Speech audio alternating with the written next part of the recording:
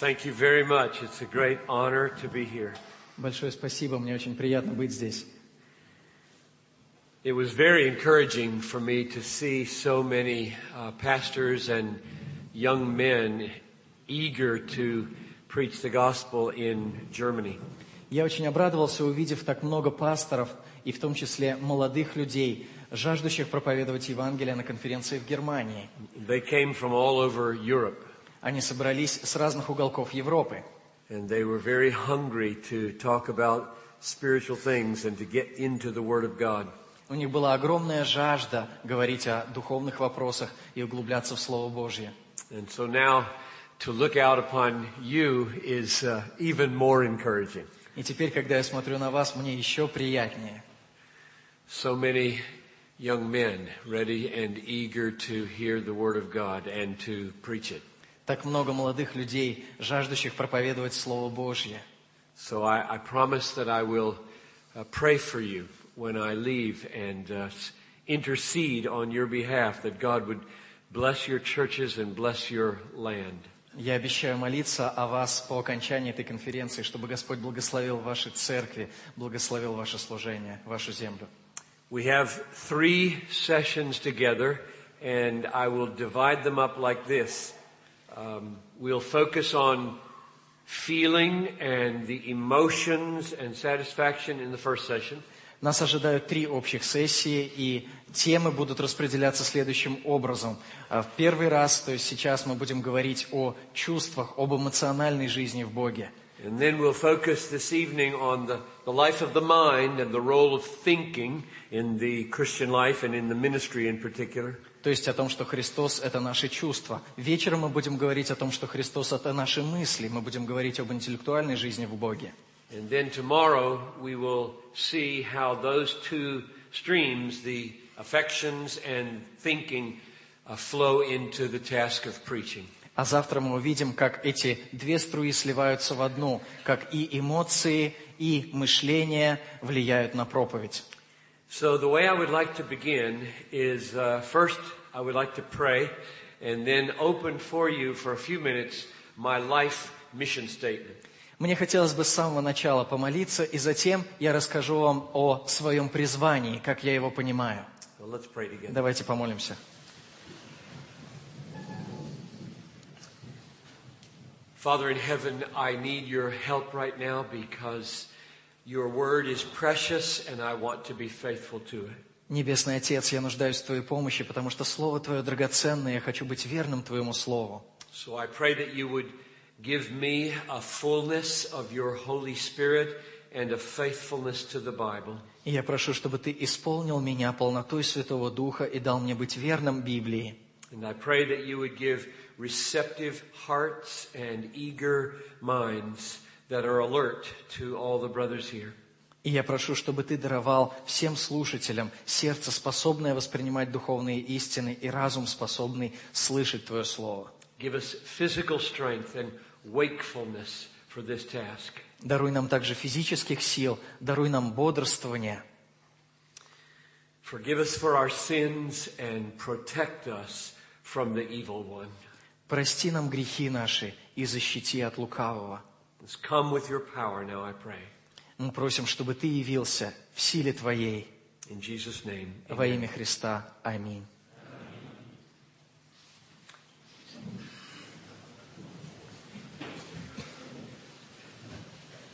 First of all, let me give you the mission statement of my life and the mission statement of our church and our ministry. Позвольте немножечко рассказать вам сначала о том, как я понимаю свое собственное призвание и призвание нашей церкви.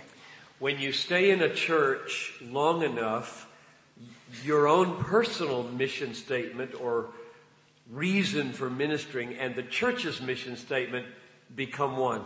Когда вы долго уже несете служение в одной и той же церкви, то ваша собственная цель, жизненная цель и цель существования церкви, ее миссионерское утверждение, они сливаются воедино.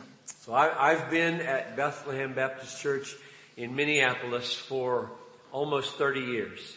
Я несу служение в церкви в городе Бетлегем, Миннеаполис, Миннесота, в этой церкви уже около 30 лет. And about 15 years ago, we as a church formulated a mission statement, and we did it in such a way that now I can say my mission statement, the reason I minister, and the church's mission statement are the same. И где-то около 15 лет назад мы разработали видение нашей церкви, цели существования нашей общины. И я теперь могу сказать, что моя жизненная цель и цель нашей церкви совпадают. And it goes like this. И эта цель звучит следующим образом. I exist to spread a passion for the supremacy of God in all things for the joy of all peoples through Jesus Christ. Я живу для того, чтобы распространять любовь к превосходству Бога во всем, для радости всех народов через Иисуса Христа. So let me walk through that a piece at a time and show you how central the emotions are in that statement.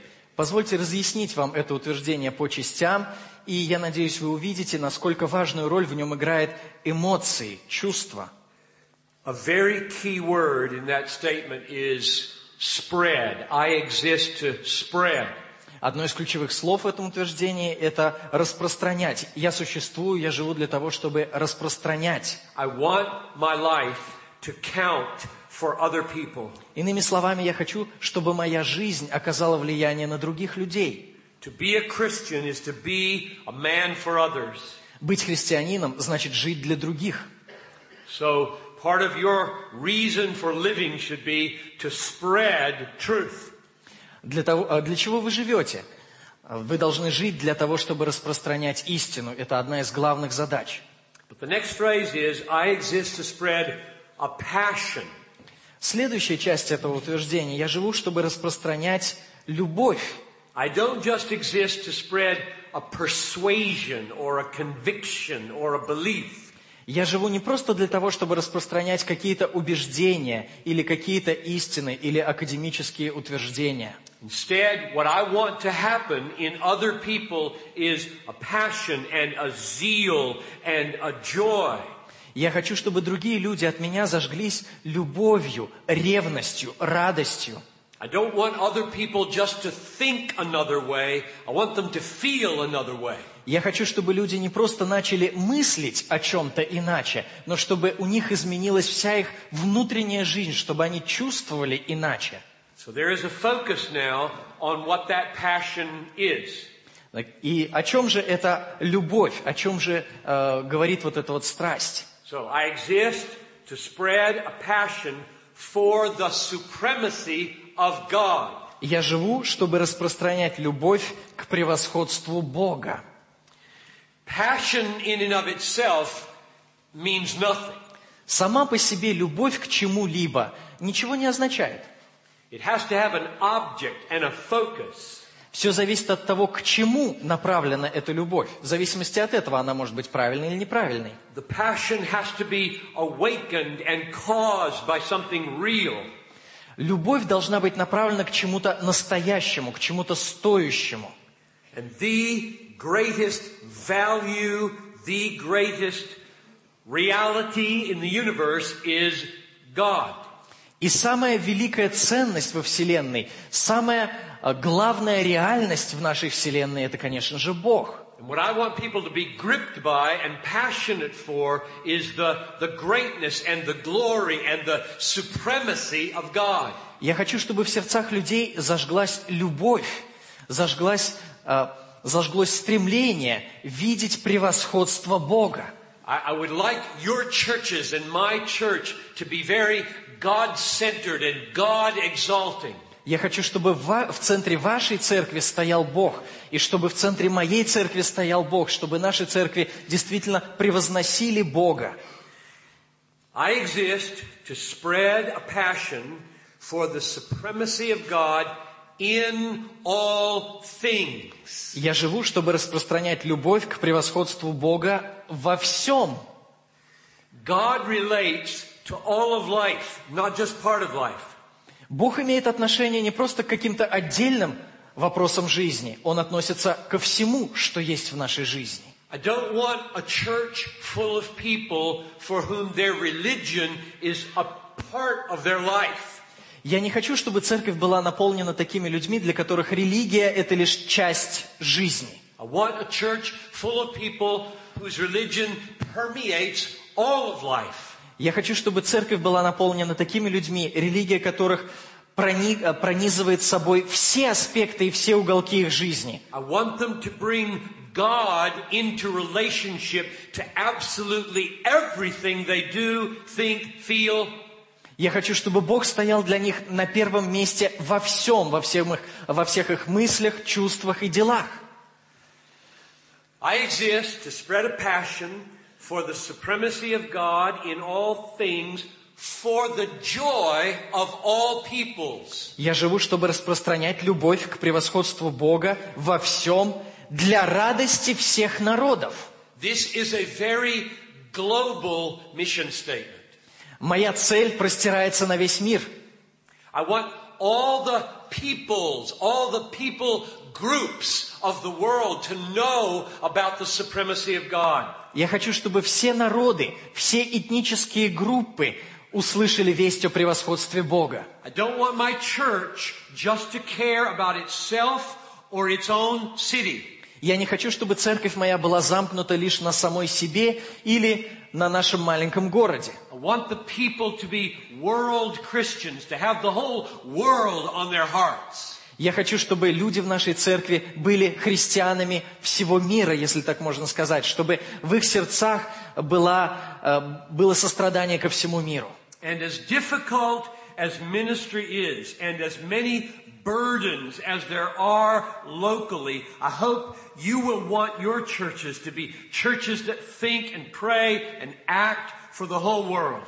И хотя служение – это вообще очень непростая задача, и хотя очень много трудностей окружает нас в жизни, я надеюсь, что и вы захотите сами, чтобы ваши церкви несли служение во всем мире. And what we want to happen among all the nations is joy in the supremacy of God.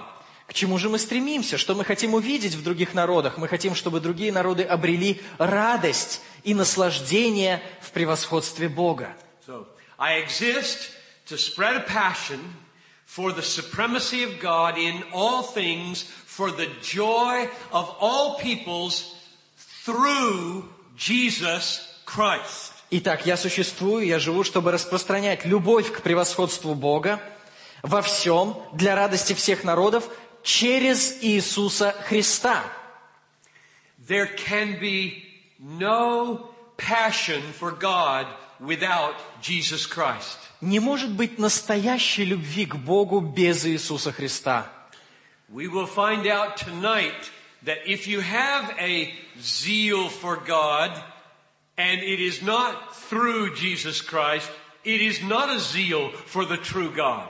Мы сегодня узнаем позже, что если у вас есть ревность по Боге, однако эта ревность не проходит через Иисуса Христа, не истекает от Иисуса Христа, то это не настоящая и неугодная Богу ревность. We are all sinners, and as sinners we love ourselves and we love the world, but we don't love God. Мы все грешники, и будучи грешниками, мы любим себя, мы любим мир сей, но мы не любим по-настоящему Бога. Only through the death and resurrection of Jesus Christ applied to us by the Holy Spirit can a true love for God, passion for God be awakened. Только через смерть и воскресение Иисуса Христа, когда Дух Святой действует в наших сердцах, может в наших сердцах зародиться любовь и ревность по Богу. So you can see that in that mission statement, passion and joy are very prominent. Итак, вы видите, что в определении моей жизненной цели очень большую роль играет радость и любовь. And I mean for them to be very prominent. I mean for a joy in God, a delight in God, a satisfaction in God to be central in the Christian faith. И я не случайно на этом делаю акцент, потому что я убежден, что ревность по Богу, духовная страстность, любовь к Богу, радость в Боге должны занимать центральное место в нашей жизни. I don't know how it is among your churches, but there are many churches in the United States who think about the emotions as very marginal or peripheral. Я не знаю, как в ваших церквах, но очень многие церкви в Америке считают, что эмоции занимают какое-то незначительное положение в жизни. Они их оттесняют в сторону. They focus on decision and commitment and whether you have any deep, strong passion for God doesn't matter. Они говорят только лишь о решениях, о верности каким-то принципам или обещаниям, а действительно ли в сердце человека горит ревность по Богу, любовь к Богу, для них это не важно.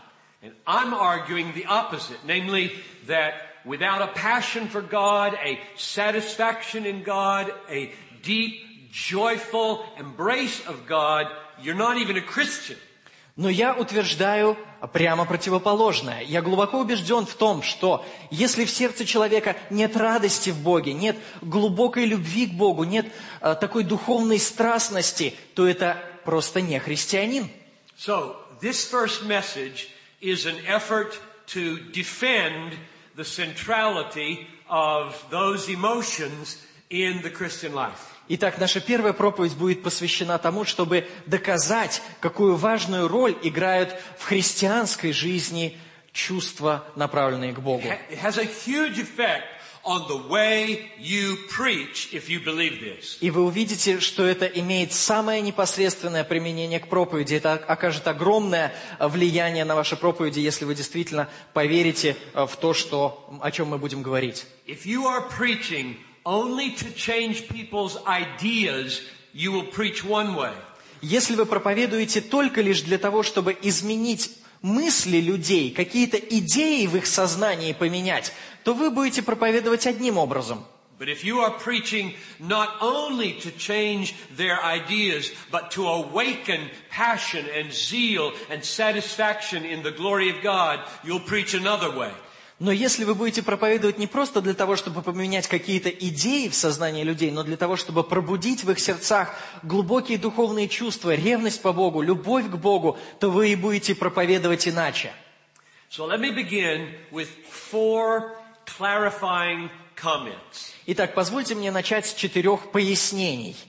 First, let's talk about the definition or the meaning of words like joy, passion, zeal, emotion.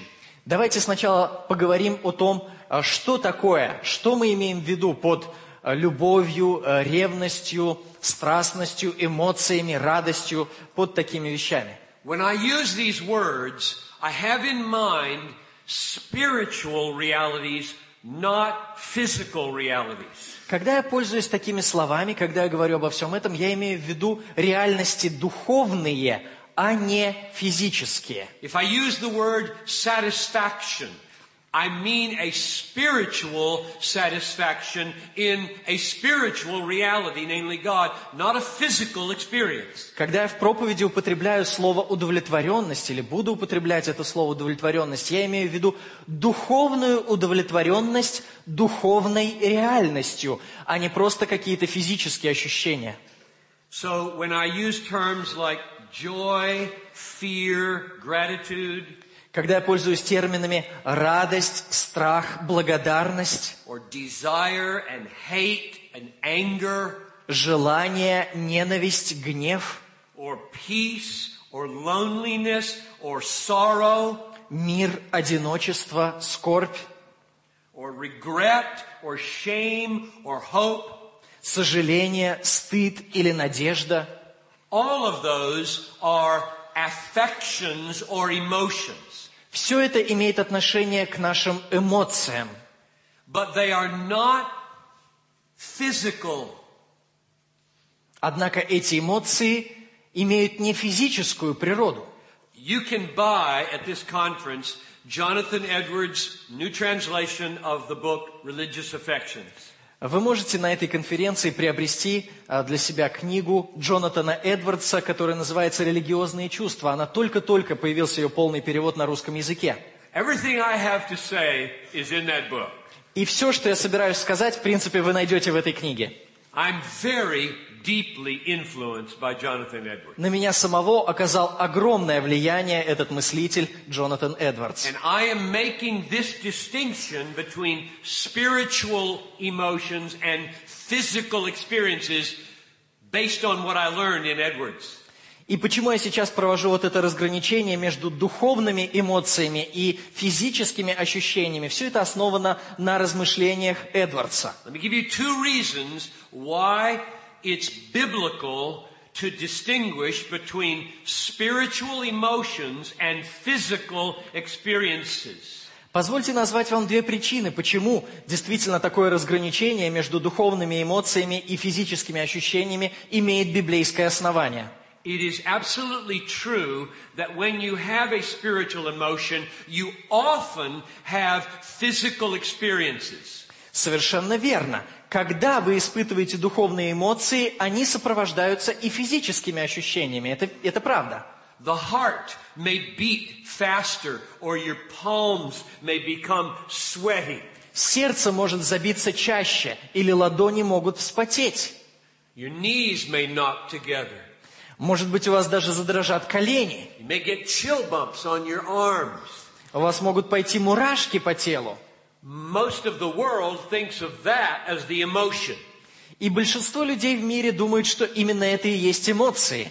But here are the two reasons why it is biblical to distinguish spiritual emotions from those physical experiences. Но позвольте назвать вам две причины, почему мы можем действительно с библейской точки зрения провести разграничение между духовными эмоциями и физическими ощущениями. The first reason is that God has those spiritual emotions, and He has no body.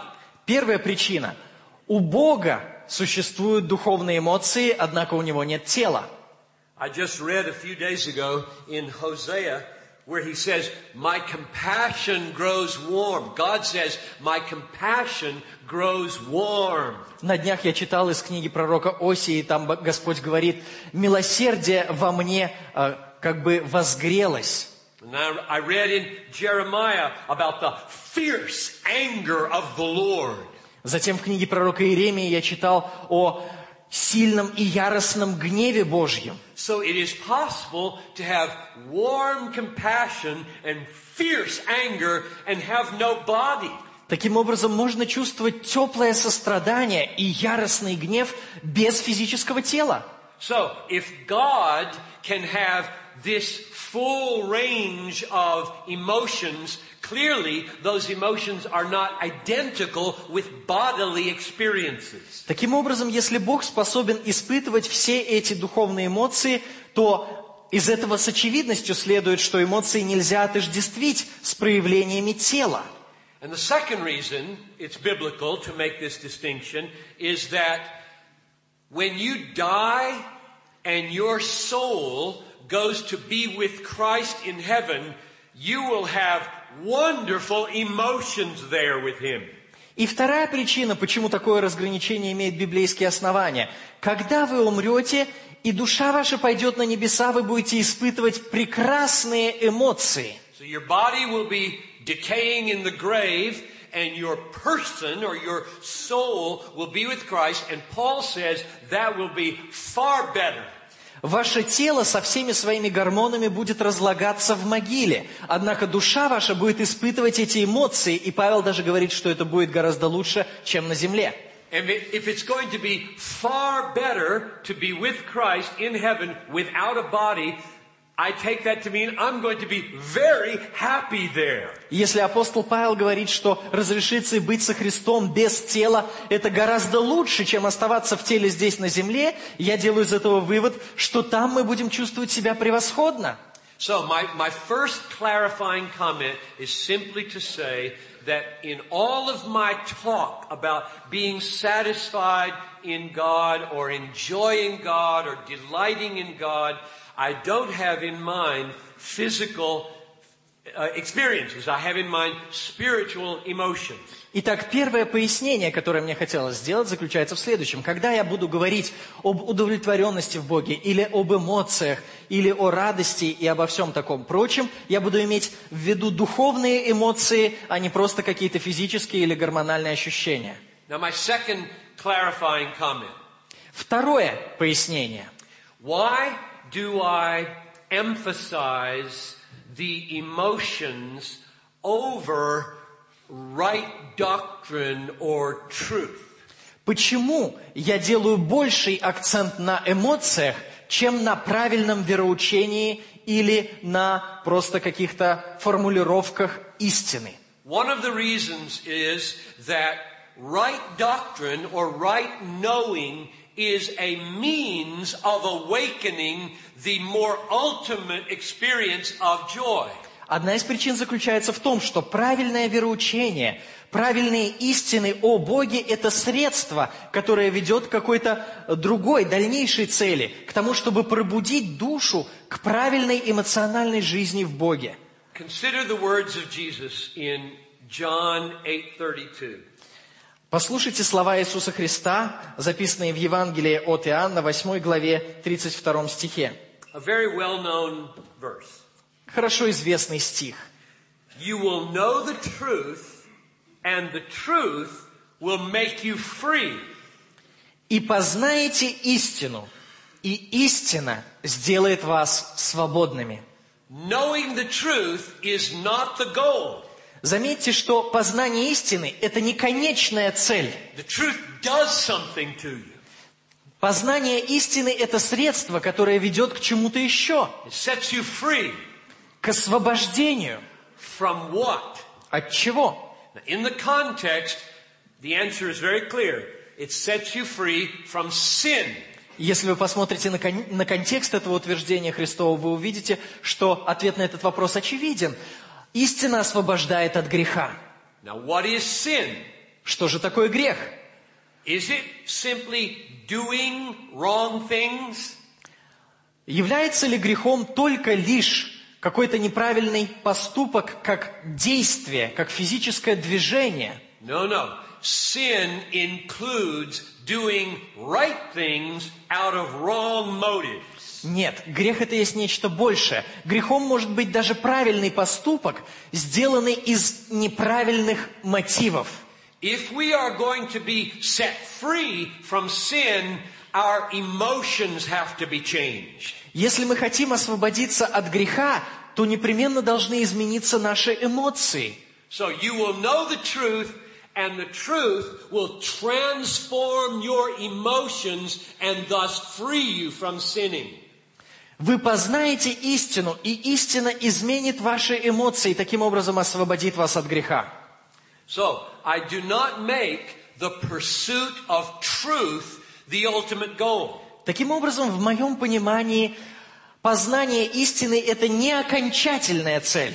We will see tonight that the pursuit of truth and right thinking about truth is absolutely essential. Сегодня вечером мы увидим, что стремление к истине и правильное понимание истины абсолютно необходимы. But it is not the goal. Однако это не самоцель. We have heads in order that our hearts might be awakened to reality. Наша голова дана нам для того, чтобы сердца могли проснуться для высшей реальности. Clarification number 3. Третье пояснение. Why do I emphasize affections and emotions over behavior, right behavior? Почему я ставлю эмоции или чувства выше, чем поведение, чем правильное поведение? Because there is no right behavior apart from right feeling. Потому что не существует по-настоящему правильного поведения без правильных чувств. There is such a thing in the Bible and in your experience as hypocrisy. Как вы знаете прекрасно, Библия говорит, да и из собственного опыта вы можете об этом сказать, есть такая вещь, как лицемерие. And what is hypocrisy? А что такое лицемерие? It's doing all the right things, keeping the outside of life looking just the way it's supposed to, but not coming from any reality, not coming from any deep emotional love for God.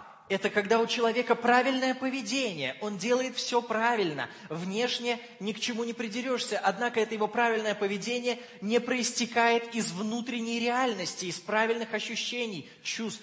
What makes right behavior is that it comes from right emotions. Поведение только тогда становится по-настоящему правильным в глазах Бога, когда оно вызвано правильными эмоциями. So, I put passion over behavior, number one, because behavior without a passion for God is hypocrisy. Поэтому я ставлю любовь к Богу выше поведения, потому что поведение без любви к Богу, правильное поведение, это лицемерие. And because the Bible makes it very clear that if you do have a right heart, it will bear good fruit. И Библия совершенно недвусмысленно говорит, что если сердце ваше праведно, право пред Богом, то оно произведет добрый плод. Sometimes when I share my mission statement, people ask me, why doesn't it have the word love in it? Иногда, когда я рассказываю о том, как понимаю цель собственной жизни, люди меня спрашивают, почему в нем нет слова «любовь». Let me make a little clarification here.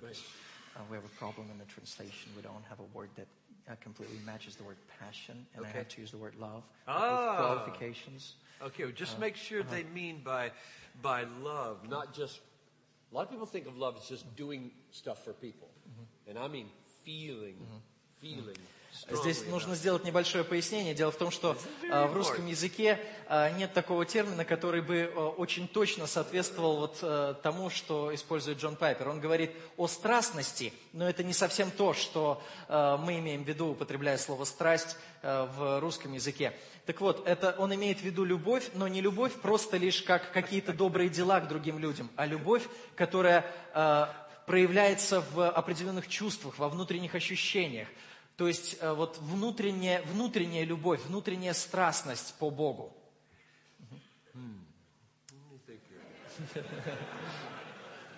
If you just explain what you don't mean.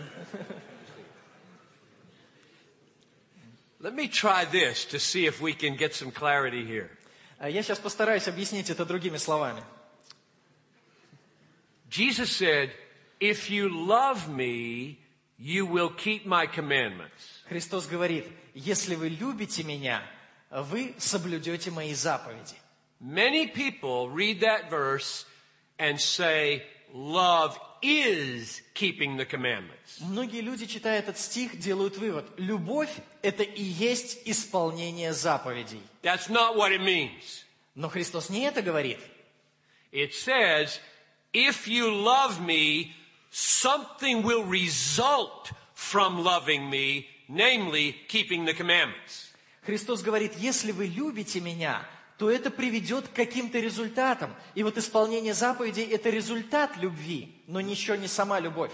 Loving Jesus and keeping his commandments are not the same thing. Любовь ко Христу и исполнение Его заповедей – это не одно и то же.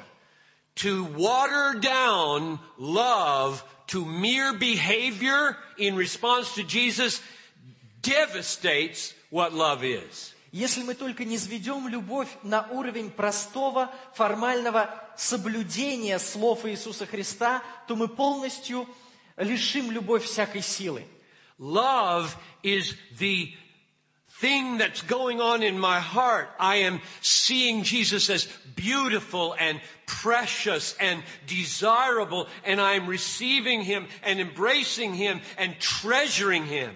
Мы выхолостим понятие любви. Любовь ко Христу – это когда мы видим во Христе высшую ценность, когда мы дорожим им, когда все наши чувства и мысли направлены к Нему. And because I am treasuring him and valuing him above all things, everything changes in my life. И если я действительно ценю Его, если Он для меня дороже, чем все остальное на земле, тогда это, несомненно, отразится на всей моей жизни. Jesus said, this people honors me with their lips, but their heart is far from me. Христос говорит, люди эти чтут меня устами своими, сердце же их далеко отстоит от меня». So they are saying right things with their mouths, very right things. Иными словами, эти люди выполняют правильный ритуал, они говорят правильные вещи. То, что исходит из их уст, это правильные истины. They are singing the songs in church, and they may even be witnessing about Jesus with their lips. Они поют о Христе в церкви и, может быть, даже свидетельствуют об Иисусе Христе своими устами. But their heart is far from Him. Но сердце их далеко от Него. And that's what I mean by passion, satisfaction, or love. Вот что я имею в виду под этим удовлетворением в Боге, внутренней любовью к Богу. Fourth clarification. Четвертое пояснение. How does this emphasis on the emotions relate to the glory of God? Как такой акцент на эмоциональной жизни относится к славе Божьей? Now, the answer is what I have devoted most of my adult life to teaching. И ответ на этот вопрос заключается, в общем-то, в том, чему я посвятил всю свою сознательную жизнь. And it's in this sentence. God is most glorified in us when we are most satisfied in Him. И суть всего моего учения в эти последние годы сводится к одному единственному утверждению. Бог больше всего прославляется в нас тогда, когда мы находим наибольшее удовлетворение в Нем. Now this is a life-revolutionizing discovery. Это открытие, которое способно произвести революцию в вашей жизни. I grew up in a home that was very solid and very Christian. Я вырос в глубоко христианской семье. My father taught me to value the glory of God above all things. Мой отец учил меня ценить славу Божью во всех вещах, во всех поступках. But not until I was 22 years old did I ever hear anybody explain the relationship between my desire to be happy and my commitment to glorify God. Но только когда мне исполнилось 22 года, я впервые столкнулся с объяснением, какое отношение имеет мое стремление к счастью к тому, что мы должны прославлять Бога. There was always a perceived tension between the two. Like if you try to be happy, you're putting yourself at the center and God is not being glorified. Мне всегда казалось, что между этими двумя стремлениями, стремлением к счастью и к славе Божьим, есть какое-то противоречие, что если только вы хотите быть счастливым, то вы ставите себя на первое место и тем самым умаляете Божью славу. I was very miserable for a long time. И долгое время моя жизнь была просто ужасной. Because I could no more deny the reality of my desire to be happy than I could deny my existence. Потому что я не мог уже отрицать того, что во мне существовало желание быть счастливым. Я не мог этого отрицать, так же, как не мог отрицать то, что я существую. I think God has put in your heart a desire to be happy the same way He has put a need for food in your body. Я думаю, что Бог заложил в вашем сердце желание быть счастливым, точно так же, как Он заложил в вас аппетит к пище. And the question simply is, how does God get glory by that desire to be happy? И вопрос сводится к следующему. Как же Бог может прославиться в этом желании быть счастливым? And the answer is, when you are happy or satisfied or joyful in Him, above all things, He is mightily glorified. И ответ очень простой. Когда вы больше всего находите удовлетворение, счастье, радость именно в Нем, тогда Он более всего прославляется. One of the reasons our churches are so powerless is that people are trying to live the Christian life to the glory of God, and they're not at all emotionally in love with Christ. Одна из причин, почему во многих церквях, во многих наших церквях столь плачевное положение вещей, состоит в том, что многие люди желают жить для славы Божьей и делать какие-то правильные вещи, но в их сердцах вовсе не горит любовь к Богу. So, the main point of this message is that God, or Jesus, is most glorified, shown to be most beautiful in me when I am emotionally most satisfied in Him. Главная цель, главное утверждение моей проповеди заключается в следующем. Бог больше всего прославляется во мне, когда я нахожу эмоционально наибольшее удовлетворение не в чем-то другом, а именно в Нем. If you believe this, it'll change the way you relate to God powerfully. Если вы поймете и примете это, то это сильно изменит ваши отношения с Богом. You will get up every morning, and as you open your Bible and get on your knees, your main goal will be, oh God, satisfy my soul with yourself so that money and reputation mean nothing to me.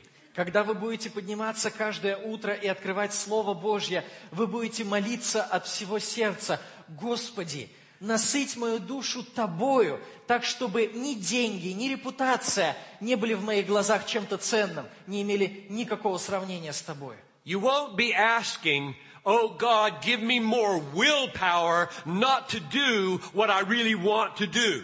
Вы тогда уже перестанете молиться так: Господи, дай мне силу воли не делать того, что я хочу делать. You will be praying, kill my wrong wants. Make me want to do what I ought to do. Вы будете молиться: Господи, умертви во мне эти неправильные желания, неправильные эмоции. Даруй мне хотеть сделать то, что Ты хочешь. I don't want willpower people in my church. I want people who are thrilled from the inside out with God Almighty. Я хочу, чтобы моя церковь была наполнена не просто людьми с большой силой воли, а чтобы она была наполнена людьми, в сердцах которых горит огонь по Богу Всемогущему. Okay, now we've got clarifications and we're ready to start the message. Итак, мы закончили вступление к проповеди, пояснили то, что нуждалось в пояснении, и готовы перейти к самой проповеди. Okay, here's where we're going in our remaining 25 minutes or so. И в оставшиеся 25 минут, или сколько у нас еще займет это, I'm going to give you a biblical argument for the sentence, God is most glorified in us when we are most satisfied in Him. я постараюсь продемонстрировать на основании Священного Писания то, что сказал раньше, то, что Бог действительно больше всего прославляется в нас, когда мы находим наибольшее удовлетворение в Нем. Then I'm going to apply it to your people's lives. И затем мы постараемся применить эту истину к жизни людей в ваших церквах. Then I'm going to apply it to your pastoral work.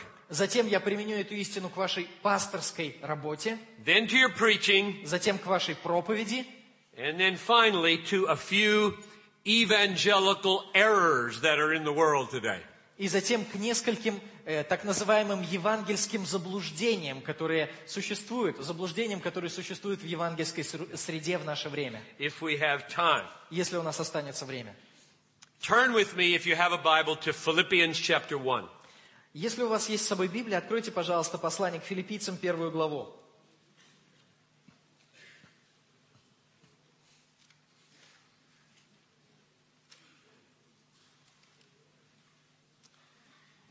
We'll read verses 20 and 21 of Philippians chapter 1.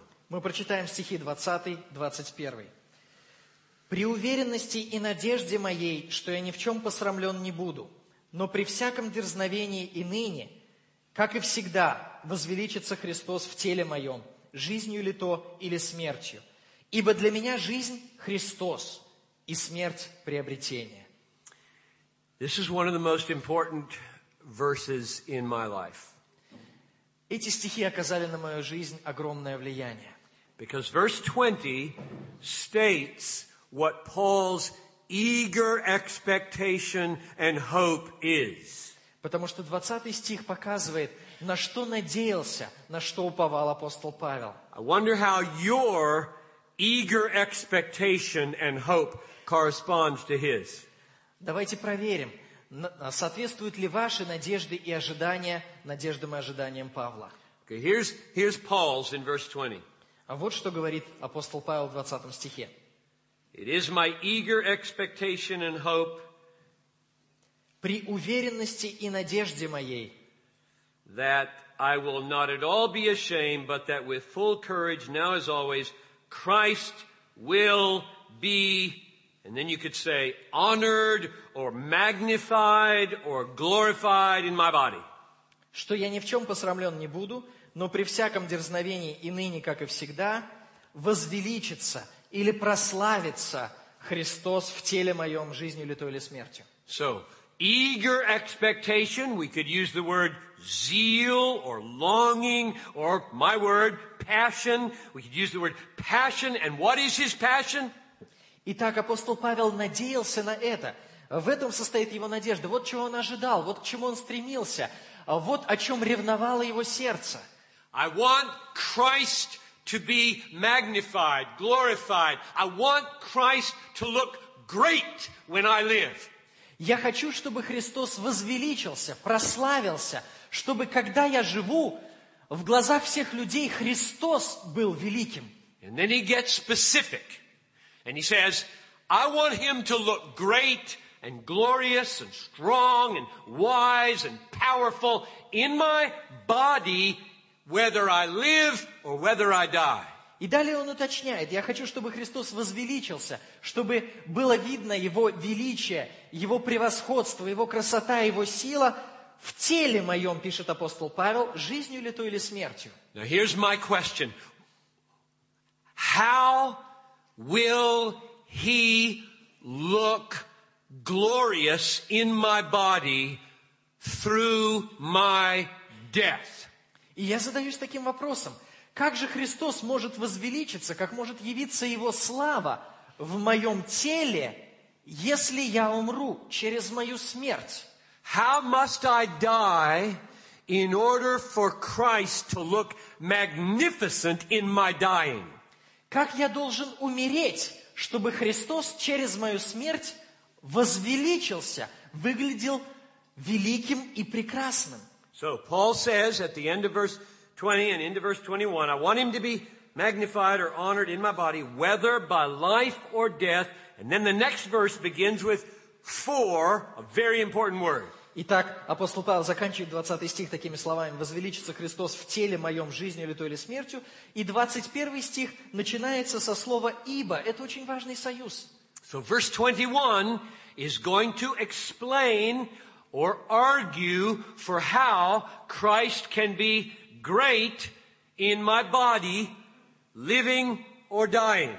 Итак, 21 стих поясняет, как Христос возвеличится в моем теле, будь то через жизнь, будь то через смерть. So just focus with me on the death part of this verse. Но давайте сначала подумаем только лишь о той части этого стиха, которая говорит о смерти. I want you to look great, Lord Jesus, in my death, for to me to die is gain. Господь Иисус Христос, я хочу, чтобы Ты возвеличился через мою смерть, ибо для меня смерть – приобретение. So do you see the way he's arguing? Видите, как построен аргумент апостола Павла? Christ is going to be magnificent in my dying if Христос возвеличится через мою смерть, если in my dying I lose everything on the earth and only get Christ and call it gain. Если, умирая, я потеряю все, чем обладал на земле, и приобрету только Христа, и назову это великим приобретением. So I ask you, if you have the opportunity to trade wife, children, ministry, health, money, future retirement, and everything else this earth offers, and all you get in return is Jesus, will you call it gain? Итак, позвольте спросить вас, если вы потеряете все, что имеете на земле, жену, детей, пенсию, какую-то спокойную жизнь, квартиру и все прочее, назовете ли вы это приобретением? You will if you are most satisfied in Him. Назовете, но только если вы находите наибольшее удовлетворение не во всех этих вещах, а во Христе. This verse, these two verses, clearly mean this. Этот стих, или вернее эти два стиха, обозначают следующее. Christ will be magnified in my dying if in my dying I am so satisfied in Christ I can lose everything on the earth and call it gain. Христос прославится в моей смерти, если, умирая, я потеряю все, что имею на земле, и приобрету Христа и назову это великим приобретением.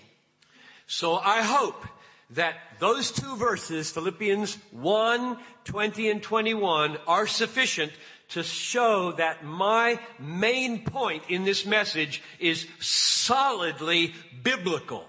Я надеюсь, что этих двух стихов уже достаточно. Послание к Филиппийцам, 1 глава, 20 и 21 стих, чтобы доказать, что главная идея, которую я вам ранее сообщил, имеет твердое библейское основание. And you all know this is so obvious in your own experience. Да вы и сами знаете это по собственному опыту. When you treasure something so highly, you will sell everything else to have it. Everybody knows this is magnificent to you. Когда вы что-то очень сильно цените, то вы готовы продать все остальное, чтобы приобрести именно это. И все окружающие будут знать, что это для вас великое приобретение, это для вас очень дорого. So let's turn from biblical evidence now to application for your people. Давайте теперь перейдем от библейского доказательства к применению. It might be good in passing from one point to the other to point to one verse where God is explicitly said to be the satisfaction of our souls. И когда мы переходим к каждому новому пункту, будет полезно указывать какой-то стих из Священного Писания, где ясно показано, что Бог – это наибольшее удовлетворение, наибольшее счастье и сокровище нашей жизни. And I have in mind Psalm 16, verse 11. И сейчас мне приходит на память Псалом 15. In your presence is fullness of joy. 11 стих. At your right hand are treasures, pleasures forevermore. Полнота радости пред лицом Твоим, блаженство в деснице Твоей вовек. Now notice two key words. Обратите внимание на эти два ключевых слова. In your presence is fullness of joy. Пред лицом Твоим полнота радости. And at your right hand are pleasures forever. В деснице Твоей блаженство вовек. Now those are the two things I want from a pleasure. I want it to be full and I want it to last forever. Если речь идет об удовольствии или удовлетворении, то я хочу, чтобы оно обладало этими двумя характеристиками. Я хочу, чтобы мое удовольствие было полным, и я хочу, чтобы оно никогда не кончалось. If you offer me a joy or a pleasure or a satisfaction that lasts for 90 years and is 99% satisfying, I will say, no thank you.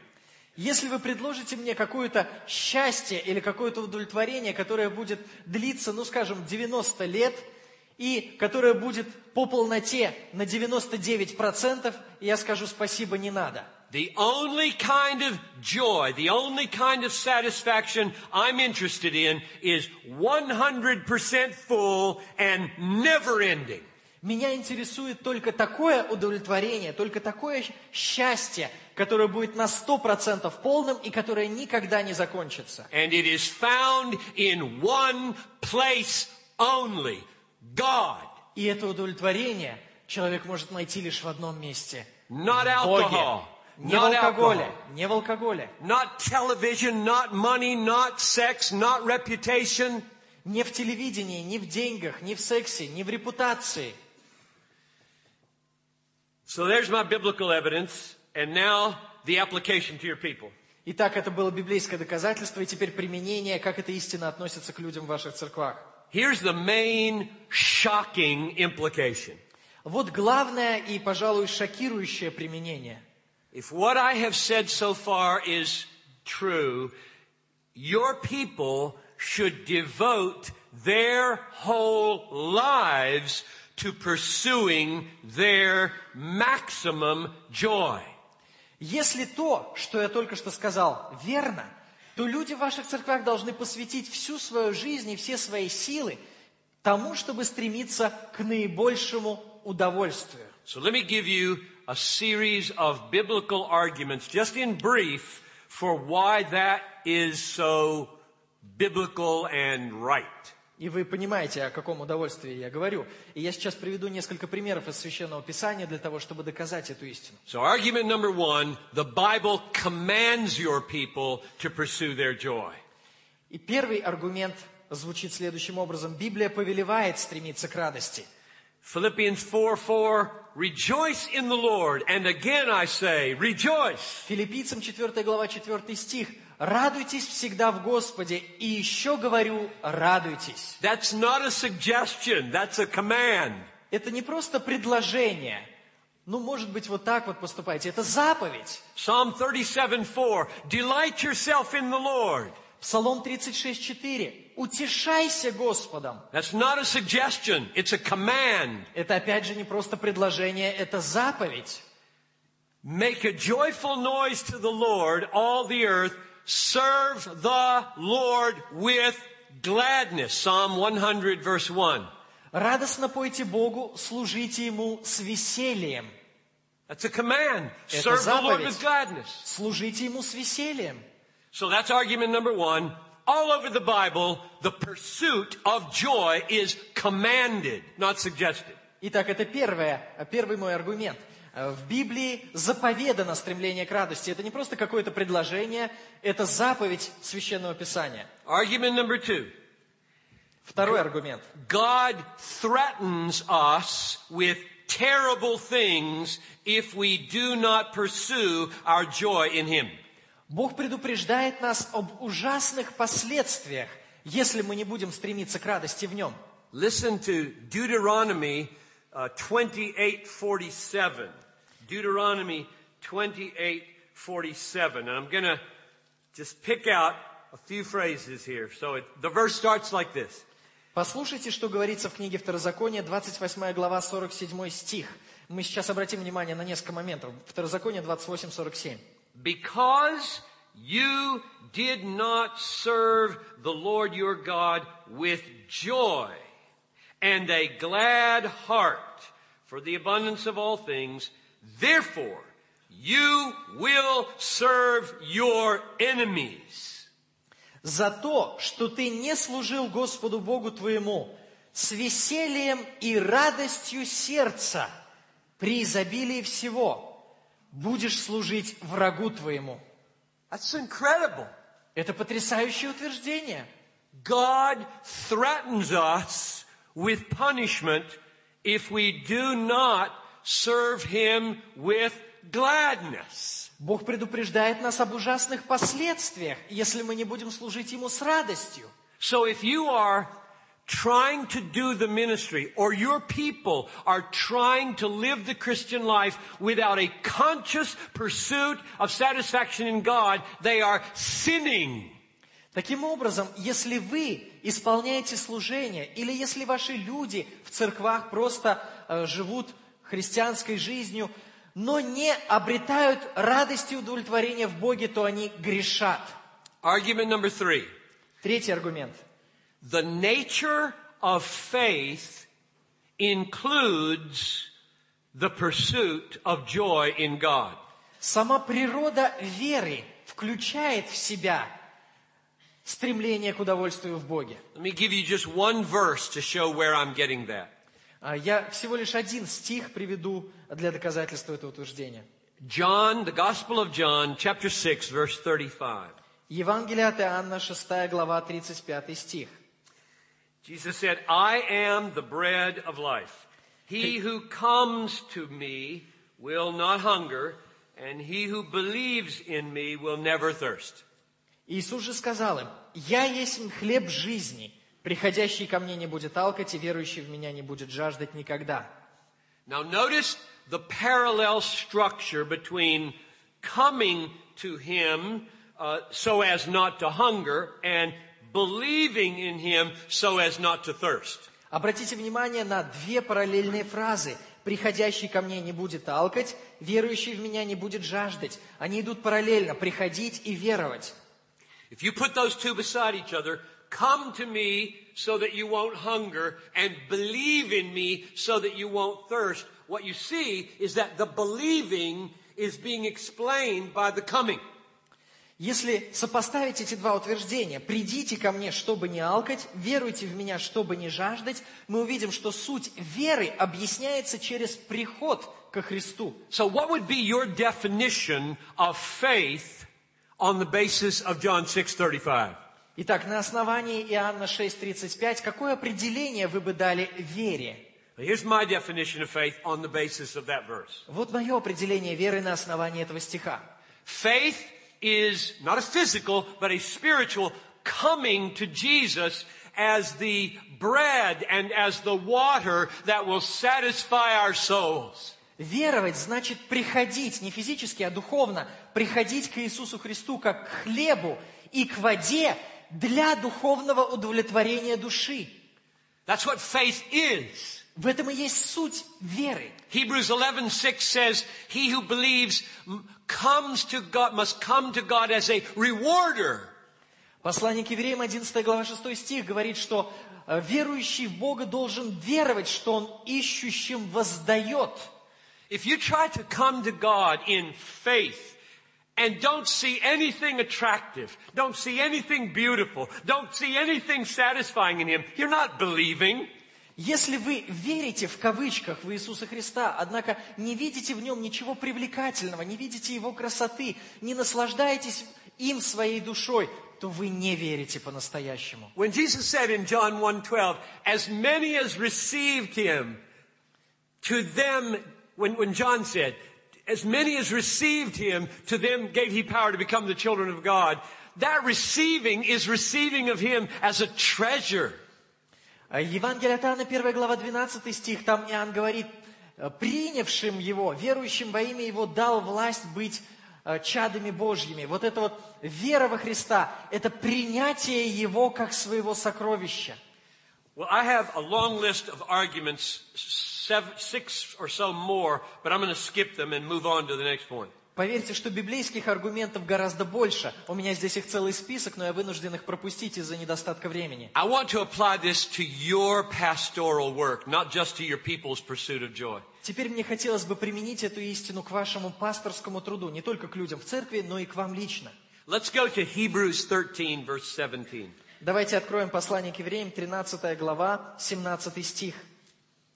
Hebrews 13:17. Евреям 13:17. Now, at first glance, this verse appears to be only about how your people should respond to you.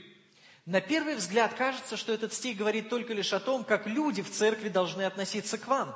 But this verse is profoundly about how you should serve them as well. Однако этот стих говорит не только об этом. Он говорит также и о обратной стороне, о том, как вы должны относиться к людям в церкви. Obey your leaders and submit to them, for they are keeping watch over your souls, as though, now the they here is you pastors, those pastors are keeping watch over your souls, and they will have to give an account. Let them, that is the pastors, let the leaders, the pastors, do this with joy and not with groaning, for that would be of no advantage to you. Повинуйтесь наставникам вашим и будьте покорны, ибо они неусыпно пекутся о душах ваших, как обязанные дать отчет. Они — это вы, это пасторы, наставники церквей.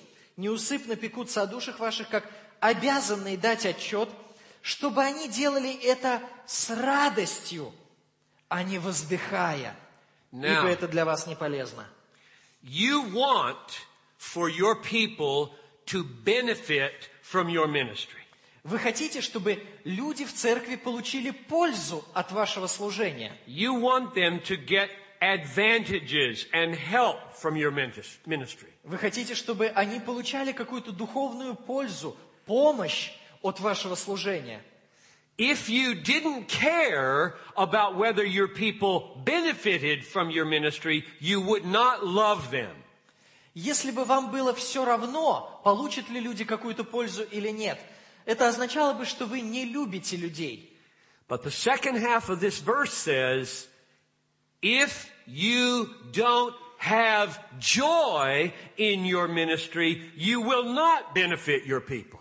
Но вторая часть вот этого стиха говорит, что если в своем служении вы безрадостны, если ваше служение не наполнено радостью, то вы не можете принести пользы людям в церкви. Which means, if you don't pursue your joy in ministry, you don't love your people.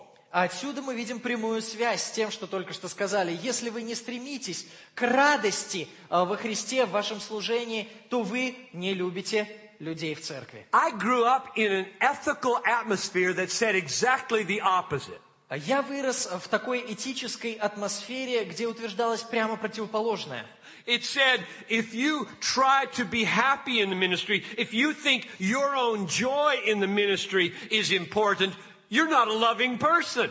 Мне с детства говорили, если ты ищешь какого-то счастья и какой-то радости в своем служении, то значит ты не любишь людей, если ты думаешь, что твоя радость имеет какое-то значение. This verse says, if you are indifferent to your own joy, if you just groan in the ministry, doing the will of God, you're not loving your people. Однако, согласно этому стиху, мы делаем вывод, что если вы безразличны к служению, безразличны к радости, если вы просто выполняете его как ритуал, если вы делаете это воздыхая, то вы не любите людей. So it is essential for pastoral work that you are deeply satisfied in God in your work. Таким образом, чрезвычайно важно для пасторского труда быть глубоко удовлетворенным в Боге.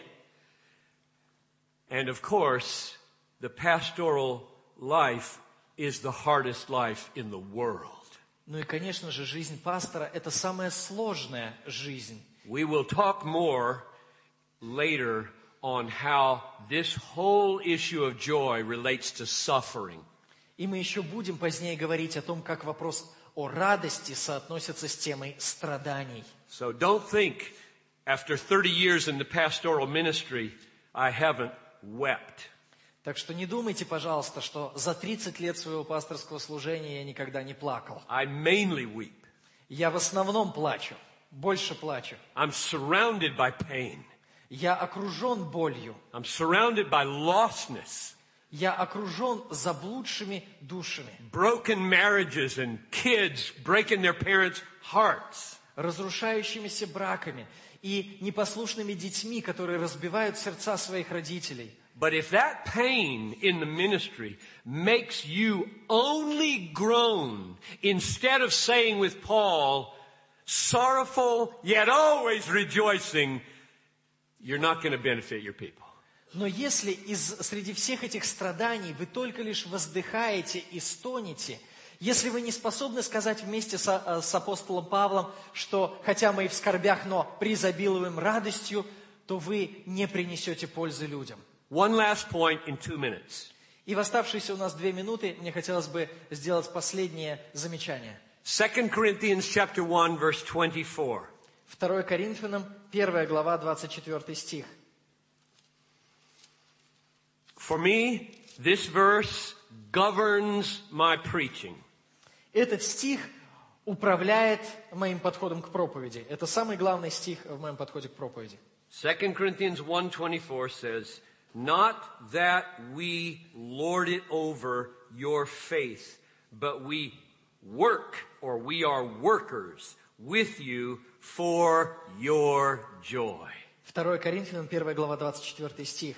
Мы не берем власть над верою вашей, но мы споспешествуем радости вашей. Is that the definition of your ministry? Можно ли так сказать о вашем служении? Everything I do, especially my preaching, I am a worker for their joy. Все, что я делаю в служении, и особенно в проповеди, это сводится к следующему. Я споспешествую радости людей, я помогаю им возрадоваться. And I believe in preaching about sin and calling people to be convicted for sin. Это не значит, что у меня какой-то легковесный подход к проповеди. Я сторонник того, чтобы проповедовать о грехе, и я об этом проповедую. И очень часто в моих проповедях звучит обличение в грехе. But why do you want your people to stop sinning? Но для чего вы хотите, чтобы люди прекратили грешить?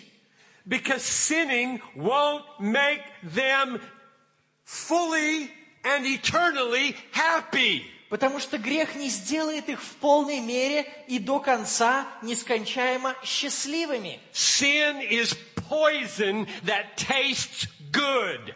Грех – это яд, который имеет привлекательный вкус. Your people need to feel you're after their joy, you're pursuing their joy, even when you're convicting them of sin. Но люди должны знать, они должны чувствовать, что вы хотите, чтобы они были счастливы, вы хотите помочь их радости, даже тогда, когда обличаете их в грехе. Now, I had one more point. I'll add it on tonight when we turn from the emotional life to the thought life tonight. But let me close with prayer. У меня остался еще один пункт, мы его не пропустим, я добавлю его к вечерней проповеди, когда мы перейдем от разговора об эмоциональной жизни к разговору о интеллектуальной жизни во Христе, о мыслях о Христе. Давайте помолимся. Father, as we stand in prayer, I pray that you will move in power. Небесный Отец, мы молим Тебя, чтобы Ты действовал могущественно. We need for you to create in our sinful hearts a zeal for and a satisfaction in yourself. Мы хотим, чтобы Ты в наших обремененных грехом сердцах заронил радость и удовлетворенность Тобою. So open the eyes of our hearts to see the surpassing worth of Jesus Christ. Открой очи нашего сердца, чтобы мы увидели превосходящее все достоинство Иисуса Христа. In His name we pray. Amen. Во имя Христа. Аминь.